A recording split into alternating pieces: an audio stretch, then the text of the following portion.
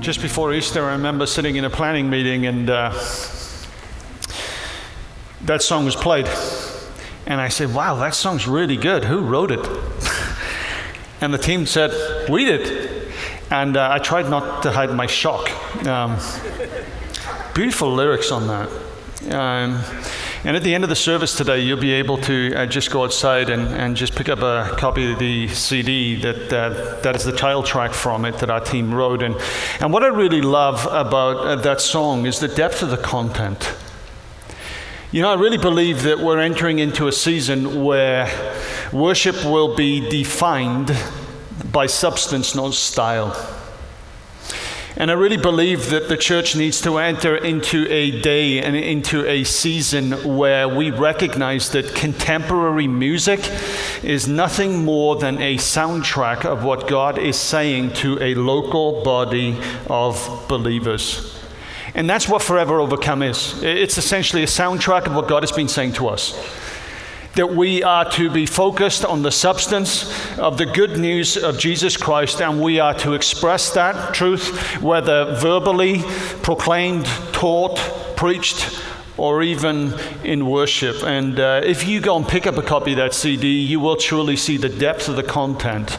And it's really just blessed me as over the last couple of weeks I've just been able to listen to it, and I do pray that you'll be able to join us at the end of the service just by picking up a copy. Now what I want to do today is and just talk about why we've released that CD at the same time as we're kind of going public with our Water's Edge network. Now, if you're here for the first time, you may be thinking, oh no, I came to listen to the Bible, not to a pastor talk about himself. But I pray that, and not about himself, but about the church, right? I pray that you would go away from here having a really, really, really good idea of what's happening in the church in America.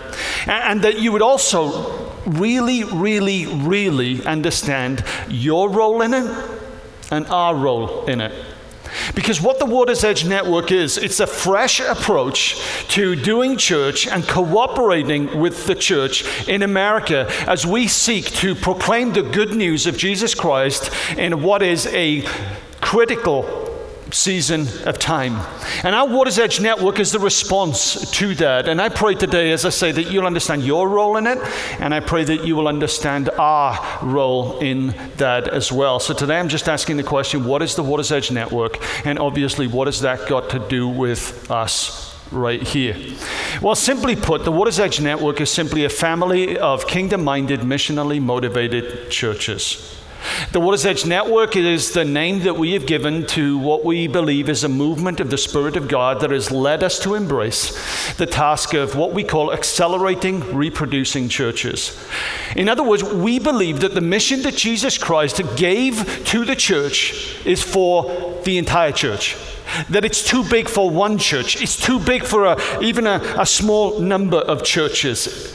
And what we need to do is to accelerate the good news of Jesus Christ. And that's an essential part of our strategy. And so through that Water's Edge network, we are signifying our commitment to slaying the spiritual giant, or the giant of spiritual emptiness. And you remember, if you've been here on our previous Water's Edge Sundays, Pastor Micah, who's speaking in our Grand Rapids campus today, has talked about our AMPED strategy, AMPED, the 5 giants that we believe need to be slain in order for the goodness of God to be seen, for the kingdom of God to be experienced. And it begins with the letter A, accelerating, reproducing churches. Why? To tackle the giant of emptiness, spiritual emptiness. People need to be reconciled with God, and once we find reconciliation with God, we're able to be reconciled to one another. Our Water's Edge network is a response to that.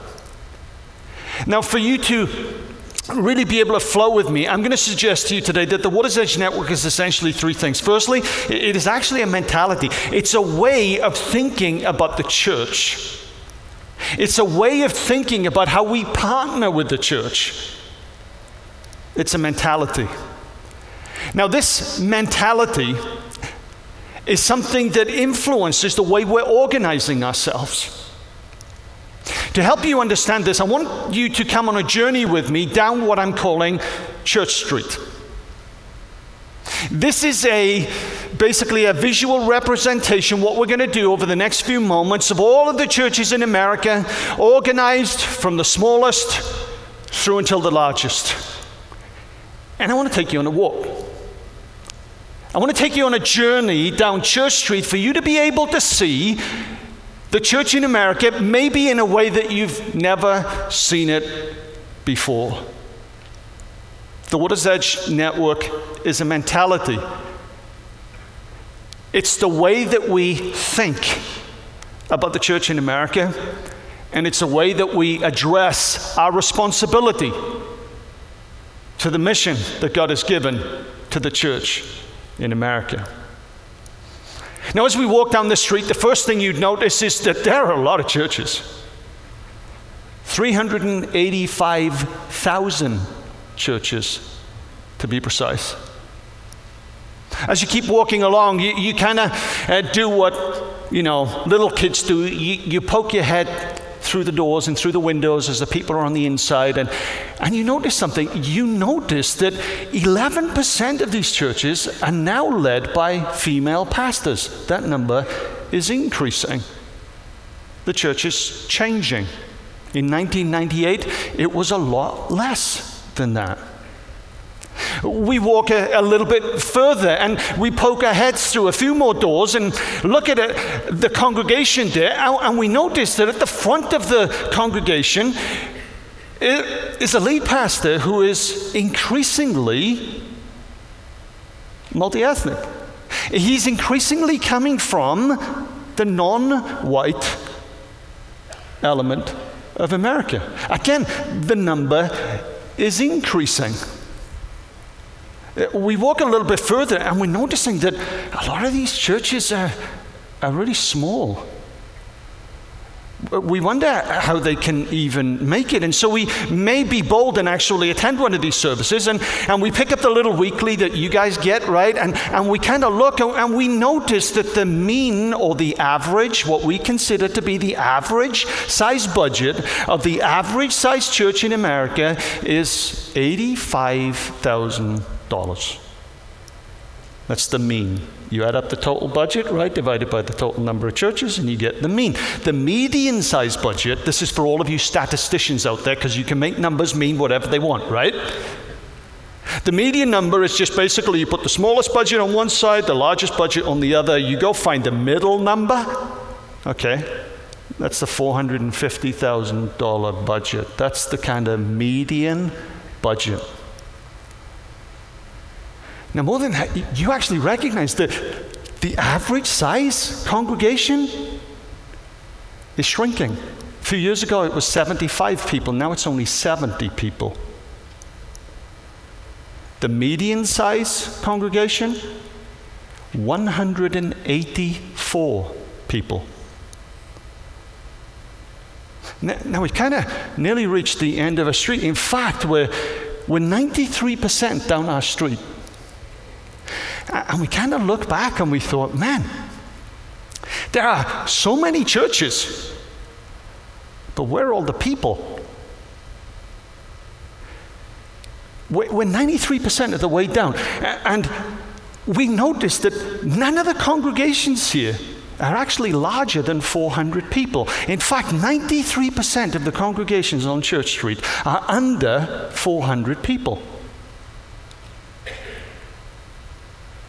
And then we look at the end of our street, and we kind of see that 50% of people who attend church on Church Street attend only 7% of the churches. If you're going to understand the Water's Edge Network, you need to understand this. Central is one of those 7%.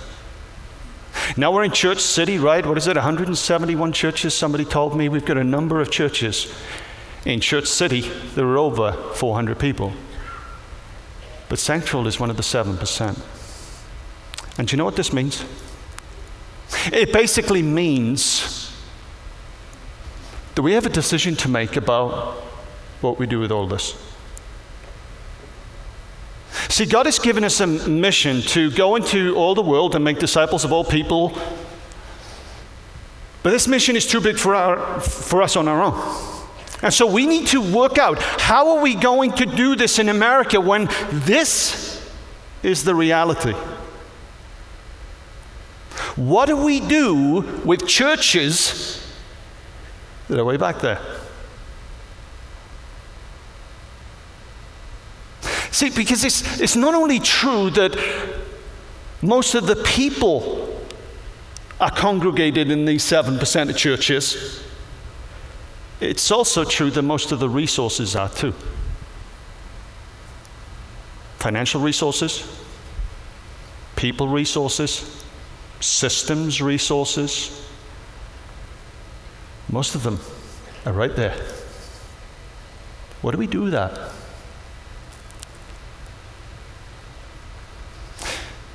Research indicates that most seminarians, people who go to seminary, you go to seminary typically because you're exploring a call to ministry. Most seminarians come out of the largest churches.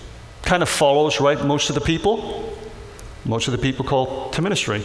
The only problem, most of the jobs are out here. 70% of all pastors are actually in smaller churches. 80% of non-pastoral staff are in these smaller churches. And yet most of the people feeling that call into ministry are coming from the larger church. Are you aware of a potential problem there?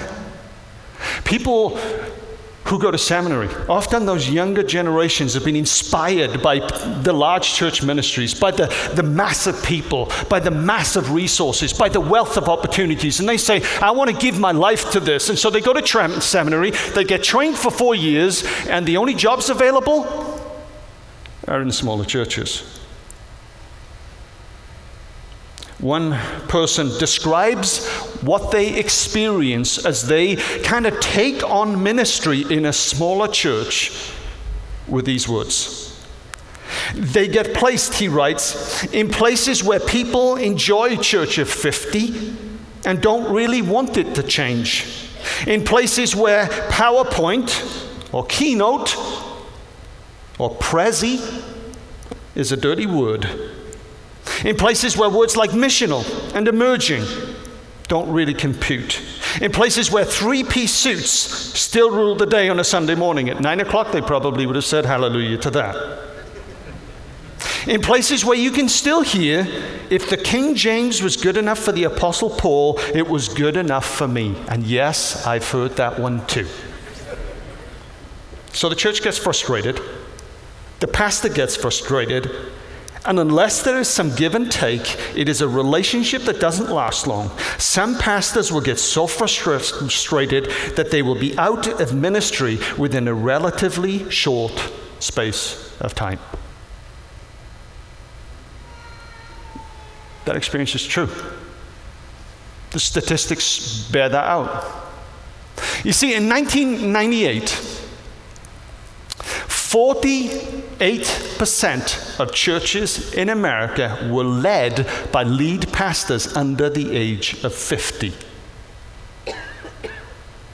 In 2012, it had dropped from 48% to 35%.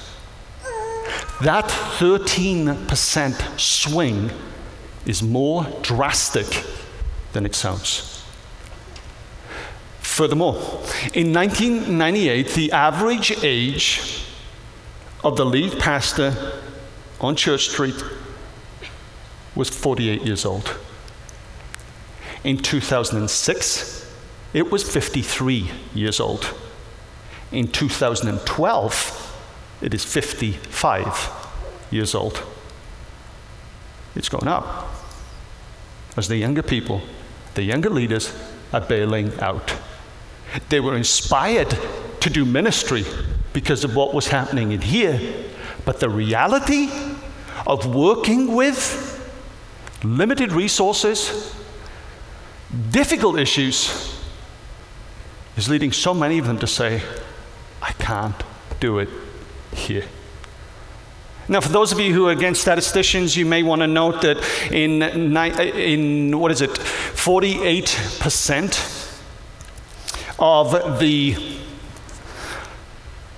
let me phrase that differently. In 1998, the average age, of the adult population over 25 from 98 until 2012 increased from 43 years of age to 46 years of age. Only 3 years was the increase. In other words, the age increase in leadership in the church increased at over twice the age increase in the nation in the same time period.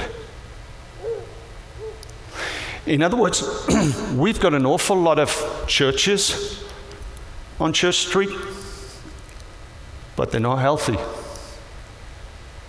They're struggling. And the struggle is getting more acute as the smaller churches grow smaller and the larger churches grow larger. That is the trend.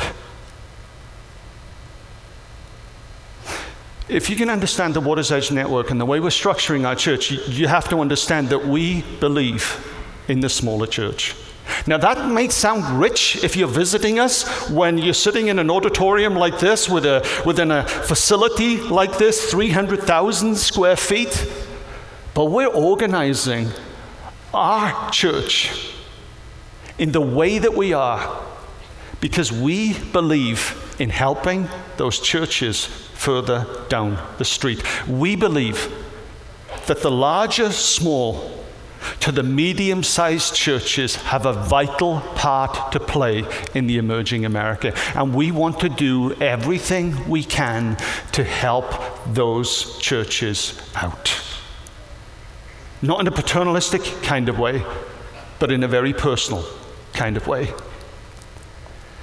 You see, I started ministry as a young guy, feeling called to ministry as a 13-year-old boy, attending seminary in London and doing ministry in smaller churches. This kind of thing really isn't my world. For the vast majority of my ministry, I've been involved in smaller to medium-sized churches, and there were so many times when I just needed someone to help.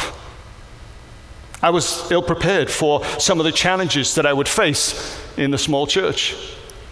I remember being voted in as a lead pastor for the first time. I was about 32 years of age. And at that first meeting, someone came up to me and basically the vote had been announced. There was only one no vote. I was happy with that. The person came up to me at the end of the service and said, "I suppose you want to know who voted no." I'm actually like, no, there's some things that are really good not to know. And he said, "It was me." And I thought, how could you do that? You're a Brit and you voted no to me? He looked at me and he said, this is what he said: "I believe that you have more talent than this church has opportunity. And I believe it is a waste of your time and the waste of the call for you to come here." The best no vote ever. 70 people, about 10 to 13 different nations. And that's how my journey into lead pastoral ministry began. The vision of the church was quite simple. They'd saved up enough money for a couple of years to pay the lead pastor salary, and my objective was to help work with that small but faith-filled congregation to grow the church to such a point in time that they could salary the lead pastor's salary. You see, in Germany, to pay someone a $25,000 a year take-home, the church had to pay $63,000. All the rest was taken in taxes and social insurances. We've got it good over here, believe me. And so I started ministry. And God quickly grew that church. But I didn't know how to lead a growing church. I didn't know how to deal with some of these issues. I remember one time a German lady came to me with her husband, who was from the continent of Africa. And she said, "We have a problem. Can you help us out?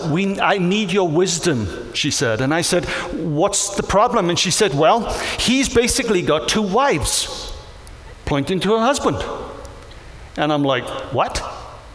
And she said to me, well, here's the deal. Before he came to Germany, he was married to a lady in Africa using African traditional religion, which is recognized. Those marriages are recognized in Africa, but they're not recognized in Germany. To which point he said, I've only got one wife legally, that's you. And she said, yes, but that's in Germany. In Africa, it's different. And she looked at me and she said, Pastor, can you help us out? What do we do? I'm like, God, I don't know. Help me. See, there were challenges that I had as I was just trying to work out my call and work out my ministry, and I needed help. And I'm thankful that in each step of the journey, there has been someone that God has brought into my path who was just willing to open their arms and just say, let me walk this road with you. Let me help you. If you can understand the way that we're organizing the church, you need to recognize that at the heart of what we're doing is the belief that God has blessed us with so much because he wants us to be a blessing to those churches further down the street that have the potential to be far more effective moving forward with our help than they would be without it. I believe that what the verses that we talk and use personally apply to us corporately. Passages like Proverbs 22. The generous will themselves be blessed, for they share their food with the poor. Many of us practice generosity because we believe in verses like this. Or this one. One person gives freely, yet gains even more. Another withholds unduly, but comes to poverty.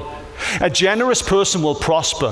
Whoever refreshes others will be refreshed. I honestly believe that what applies to us in our personal lives must apply to us in our corporate life. We need to practice corporately what each of us practices personally. And it's not enough. It is not the responsible thing to do and to say as a pastor, to say something like, well, the church have been generous. We're going to be generous by just doing things that helps our ministry grow. No, our responsibility as kingdom-minded believers is to help the kingdom grow in America. And we do that by blessing others with what God has blessed us. And so if you can understand the Water's Edge network, it's simply a mentality that is built on generosity. It's built on a very clear picture of what is happening in the church in America. But it's also built on a belief that empowering pastors and churches back down the street is a task that cannot be overlooked if we want to reach this nation. It's too big for 7% of churches to do it on their own. We have to start to figure out, how do we work with churches further down the street? How do we do this? It's a mentality. We believe that God is calling us to do this. That's our thought. But the Water's Edge then, if it's a way of thinking about the church and our responsibility with it, it's also something that demands a strategy. We have to have a way of doing this. And we do have a way of doing this. At the heart of what we're doing is 3 terms that we'll use. We're going to do this by localizing the mission of the church. What do I mean with that? Our strategy is built on the belief that we win as a kingdom, not by central crossing the borders between towns and cities, states and nations, through transporting what we do. No, we win as a kingdom by crossing those borders through helping others do what they are called to do. You see, what's happening in the mega church kind of movement, in the 7%, is typically that churches want to reach people for Jesus Christ, and the way they're doing this is adopting the franchise model. You go to one Starbucks, you've been to every Starbucks. You go to one Chick-fil-A, you go to every Chick-fil-A. And you go to one church with that name, you go to every church with that name. They transport everything. They don't localize the knowledge. What they do is they basically localize the mechanisms. And what we believe in doing is basically allowing pastors and churches that are in a town to do what God has called them to do in the way that God is calling them to do it. We don't want to transport our ideas. We want to transport the ideas that can help them fulfill their call. The second idea here is it's not just localized, it's also decentralized. That basically means that major ministry decisions sit with the campus pastor rather than with the lead pastor of a multi-site church and with the board that helps them run it. Our job right here is to help them, not control them. Think about this. Think about the founding of your nation. If you go back and read history, one of the big motivators for many people leaving Europe was they were sick and tired of being controlled by religious bodies, were they not? And so they longed for the idea of freedom, to freely express their faith. It's kind of constitutionalized now, isn't it? And what happened is this freedom of expression, this freedom of ministry, freedom from the controlling powers of legal religious organization resulted in growth that has actually produced denominations, they call it the Big Six in America, that began to organize themselves using the same legal principles that all of our forefathers, your forefathers, actually fled from. And so the vast majority of denominations are organized around controlling legal principles. And what we're saying is, look, there may have been a time when that was right, but the way forward in a post-Christian America that will at one point, unless Jesus comes back, become pre-Christian, is to go back and to recognize that the power of Christ is in the church and in the churches, not in the denominations. And what we need to do is we need to free up those resources to help churches do what those churches are called to do. We localize the strategies. We decentralize the decision making. And we do all of this because we synchronize those processes that so many pastors find difficult to manage. See, the way we'll do it is by synchronizing our business, our communications, our guest services, our mission strategy, so that those pastors who recognize the importance of those operational essentials and struggle to do it because there isn't that depth of talent in their small church are now able to do it with excellence. Here's what that means. If you're anything like me, you can come into a church like this and you can look at a facility like this and you can think, well, they clearly don't need our money, do they? Or you'll evaluate how much you give to a missions organization on the basis of, okay, what's the overhead costs, right? How much of this money that I give is actually going to on-the-ground ministry? How much of it is being absorbed into things like that? I'm sure you're like me. You do that too. But see, through synchronizing our business operations, our communication, all of those essential items, what we are doing is actually taking every dime, every dollar that is given and utilizing that same investment to bless churches further down the street. What it's doing is asking our staff to do for others what they're doing for us. These are some of the things that I really struggled with as a pastor of a church of around 175 through until that 400 mark. Because people were coming to the church and they expected the check-in procedures to be top-notch. They expected all the business, all the communications, everything to be at the top, but we didn't have the resources to do it. See, through synchronizing all of these things, all of those behind-the-scenes things, what we're enabling to happen is deliver excellence to a smaller church further down the street. It doesn't cost them a dime. It costs us. And we do it gladly because this is part of the mechanisms that help those smaller churches to grow. So the Water's Edge Network is a mentality. It's the way we think, not just about the ministry of Jesus, it's also the way we think about how we work with other churches. It's also a strategy. We recognize that, look, so many people are called into ministry to do what God has called them to do. And we need to localize that. We need to allow that to happen. We need to give those leaders the ability to make those choices further down the pipe. But at the same time, we need to help them out by putting into place those things behind the scenes that are really so important that they will struggle to do well. It's a mentality. It's a strategy. But thirdly, it's a family.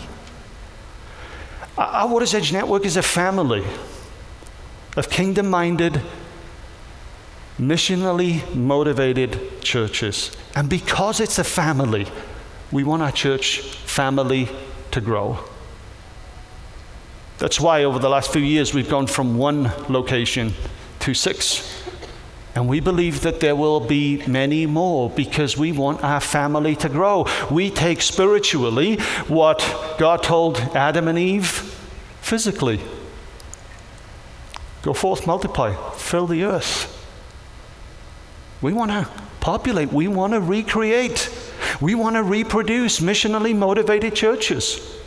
Now, how is this growth going to happen? How does family growth happen? Well, firstly, it happens biologically. The couple meets, they get married, then they have children, and they watch those children grow. And as they watch them grow, they provide all of the support, all of the care, all of the direction that they can. And then it gets to the point, college age, right, where you just wave goodbye as you drive off in the car and you think, God, I just hope that I put enough in them and I trust them into your care and into your hands. And please just be with them as they go and just do what you've called them to do. So there's this growing, there's this idea of sending, and then at some point in time, you look forward to being grandparents. Not me, I feel I'm too young for that. That time might come. But that's how we expect families to grow. We expect that. In the same way, we expect that as a church family. We do expect that there will be people coming through our midst. People like Tarn, people like Jordan, who God will be sending out and who we will feel the call to send out and support in terms of a campus.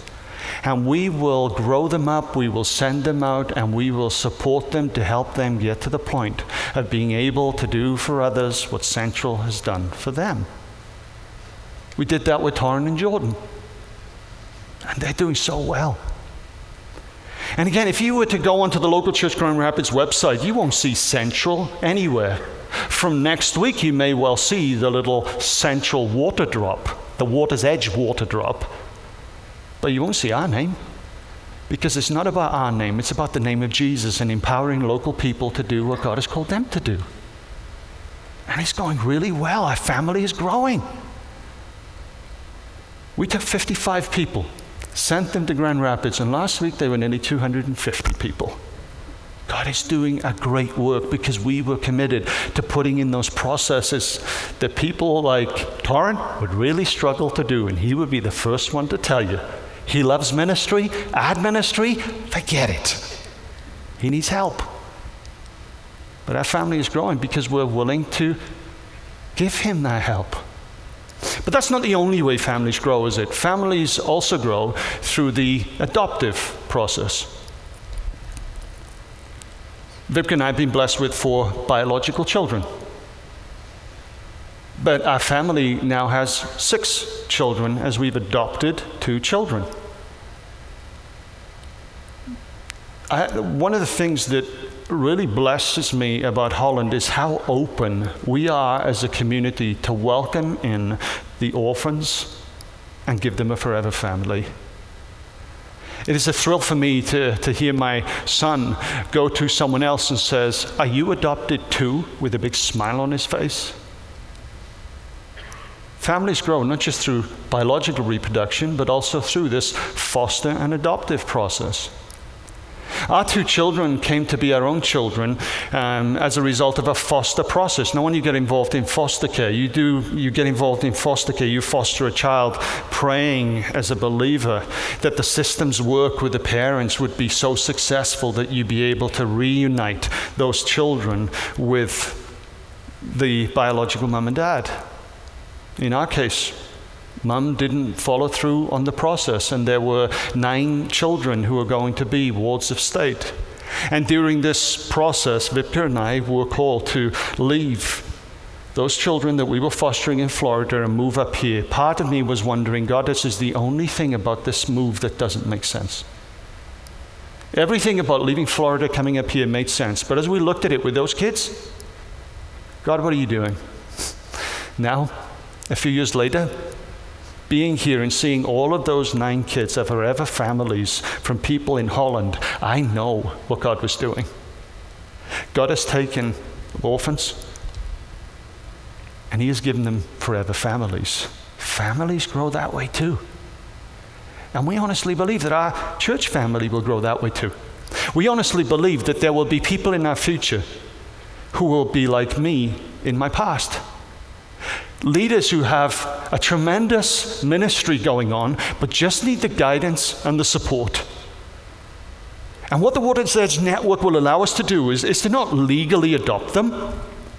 They don't become legal entities of Central, but we do believe that the opportunity is there for them to step into our forever family called the Water's Edge Network, and we can do for them what we do for other members of our own family. See, this is the way we believe this works. We believe that for America to be restored spiritually, we need the Church of Jesus Christ to be the Church of Jesus Christ. And folks, we are so blessed. We are so blessed to be in one of those 7% categories. We have so many resources. But we want you to know what we're going to do with these resources. We're going to look further down the street, and we're going to find every way we can to empower the Church of Jesus Christ to be the Church of Jesus Christ. And we will do all of this, impacting more people than it is possible for many of you to ever know. And we will do this not for our fame, but for His. We don't care whether our name is put up in lights. We do all of this as an act of worship, because we truly believe that worship is possible because of mission. It is possible for all of us to essentially worship God because at some point in time, someone proclaimed the truth of Jesus to us. Someone did that. Mission exists. Evangelism exists, John Piper says, because worship does not. And so our act of worship is to take what God has given to us and to say, God, how can we bless not just the world with it, but the church with it? And so when you think about the Water's Edge Network, and you hear a lot more about this, just remember what it is. It's a way of thinking about the world. It's a way of thinking about the church in America. It's a way of doing ministry that takes all of the blessings that we have got right here and tries to find ways that we can take that and help those pastors and those churches further down the street. It's a family that we expect to grow. And it's also an act of worship. Because where worship exists, mission must coexist. It is not possible to be a worshiping community and neglect those who have never heard. And so our prayer really is that every knee, and as many of those knees as possible, will bow to Jesus voluntarily in this life so that they don't have to bow involuntarily in the next. Philippians chapter 2 says that at the name of Jesus, every knee will bow and every tongue will confess to the glory of God the Father. This Water's Edge network is an act of worship. It says, God, what you have blessed us with, we rejoice in giving back to others. I've invited the team to come up and to lead us in a song. You're probably going to want to stand with this. It's a song from the album called Every Knee Will Bow. And it just captures that thought. That at the heart of what we do is the desire for every knee to bow. And the only way that will work is if we accept our responsibility as a church, not simply to go into all of the world and forget about our nation, but to go into all of the world, including our nation.